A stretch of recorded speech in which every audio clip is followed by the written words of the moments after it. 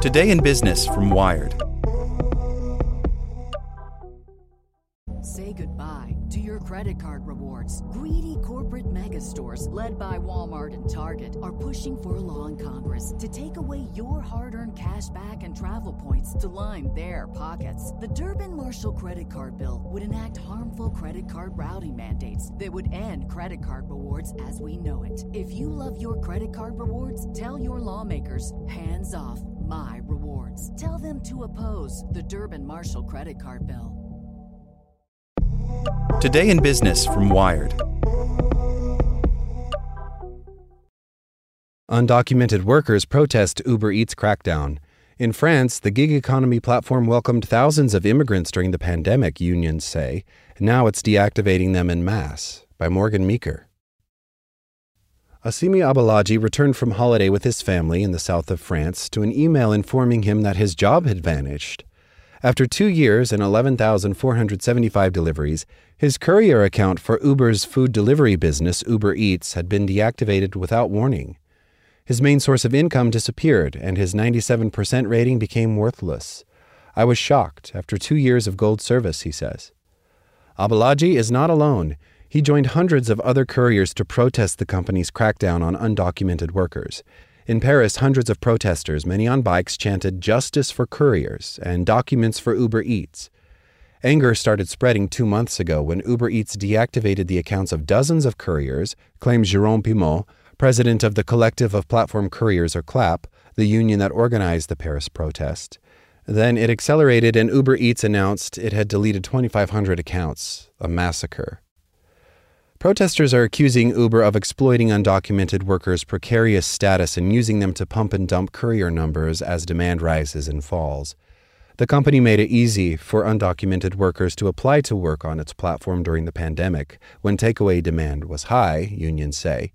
But now, as analysts project delivery demand will continue to fall, couriers are being kicked off.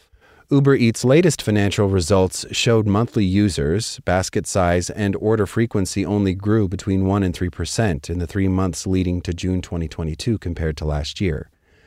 The hospitality industry in Paris has long relied on undocumented workers to avoid labor shortages.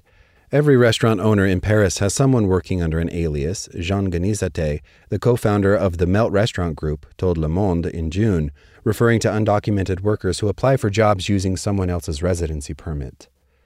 As part of our commitment to fight document fraud and illegal work, we conducted a thorough audit of Uber Eats courier accounts in France, says Uber spokesperson Matt Kearley, declining to comment on the timing of the crackdown.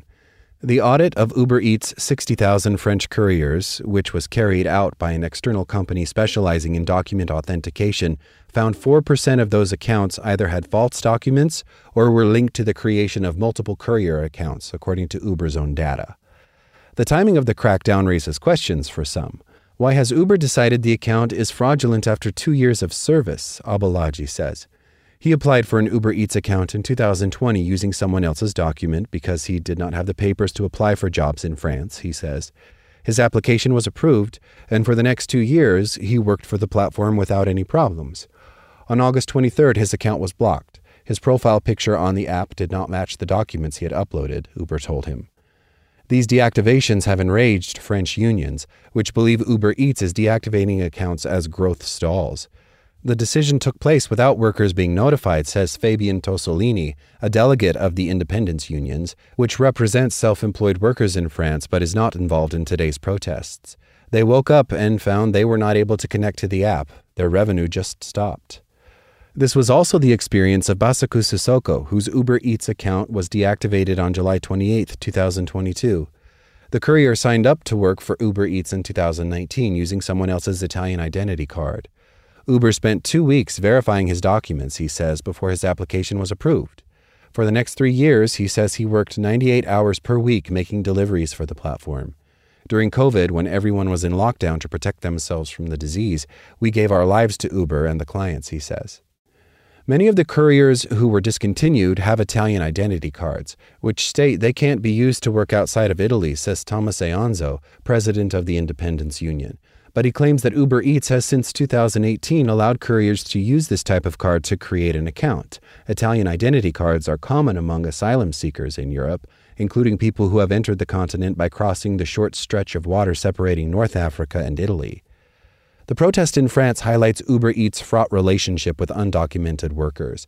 Delivery apps, which are often easy to use and available in multiple languages, are attractive to people who are new in a country and looking for work, says Moritz Altenried, a researcher who studies digital labor at Humboldt University in Berlin. Platforms also need these workforces, otherwise they'd be struggling to find workers doing jobs under these conditions. This is not the first time Uber Eats has been accused of taking advantage of a workforce that has few other options.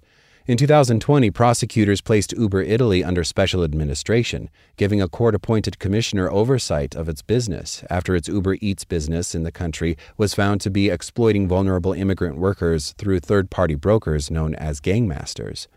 The same investigation accused the company of creating an uncontrolled avalanche of recruitment during the pandemic. Publicly, Uber Eats has long insisted it does not tolerate undocumented workers.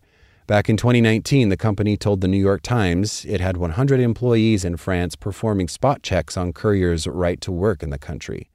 The French government did not seem reassured. In March 2022, Uber Eats and 3 other delivery platforms, Gorillas-owned Frikdi, Stewart, and Deliveroo, signed an industry charter committing them to carry out weekly identity checks of couriers. None of the 3 responded to questions about how many accounts they had deactivated since the charter was signed. Yet unions say that closing accounts belonging to undocumented workers does not mean they will stop making deliveries. These undocumented migrants who had accounts in their name, most often obtained with Italian residence permits, will find themselves renting accounts on the black market, says Pimot, CLAP's president. Such accounts, he adds, can be found on Facebook or Snapchat for €600 per month. To properly tackle the issue, unions and demonstrators in Paris are calling for the gig economy to be included in the French process of regularization, whereby workers who can prove they have been in France for 3 years and are in possession of 24 payslips can apply to be considered permanent residents. Right now, self-employed workers do not qualify, and people who work for Uber Eats and other platforms do not receive official payslips. Regularization would give undocumented couriers the right to work legally in France while allowing platforms to access the labor they need, according to advocates.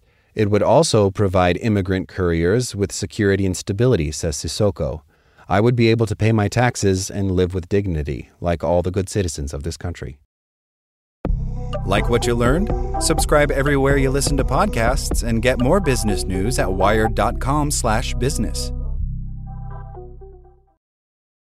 Say goodbye to your credit card rewards. Greedy corporate mega stores, led by Walmart and Target, are pushing for a law in Congress to take away your hard-earned cash back and travel points to line their pockets. The Durbin-Marshall credit card bill would enact harmful credit card routing mandates that would end credit card rewards as we know it. If you love your credit card rewards, tell your lawmakers, hands off my rewards. Tell them to oppose the Durbin-Marshall credit card bill.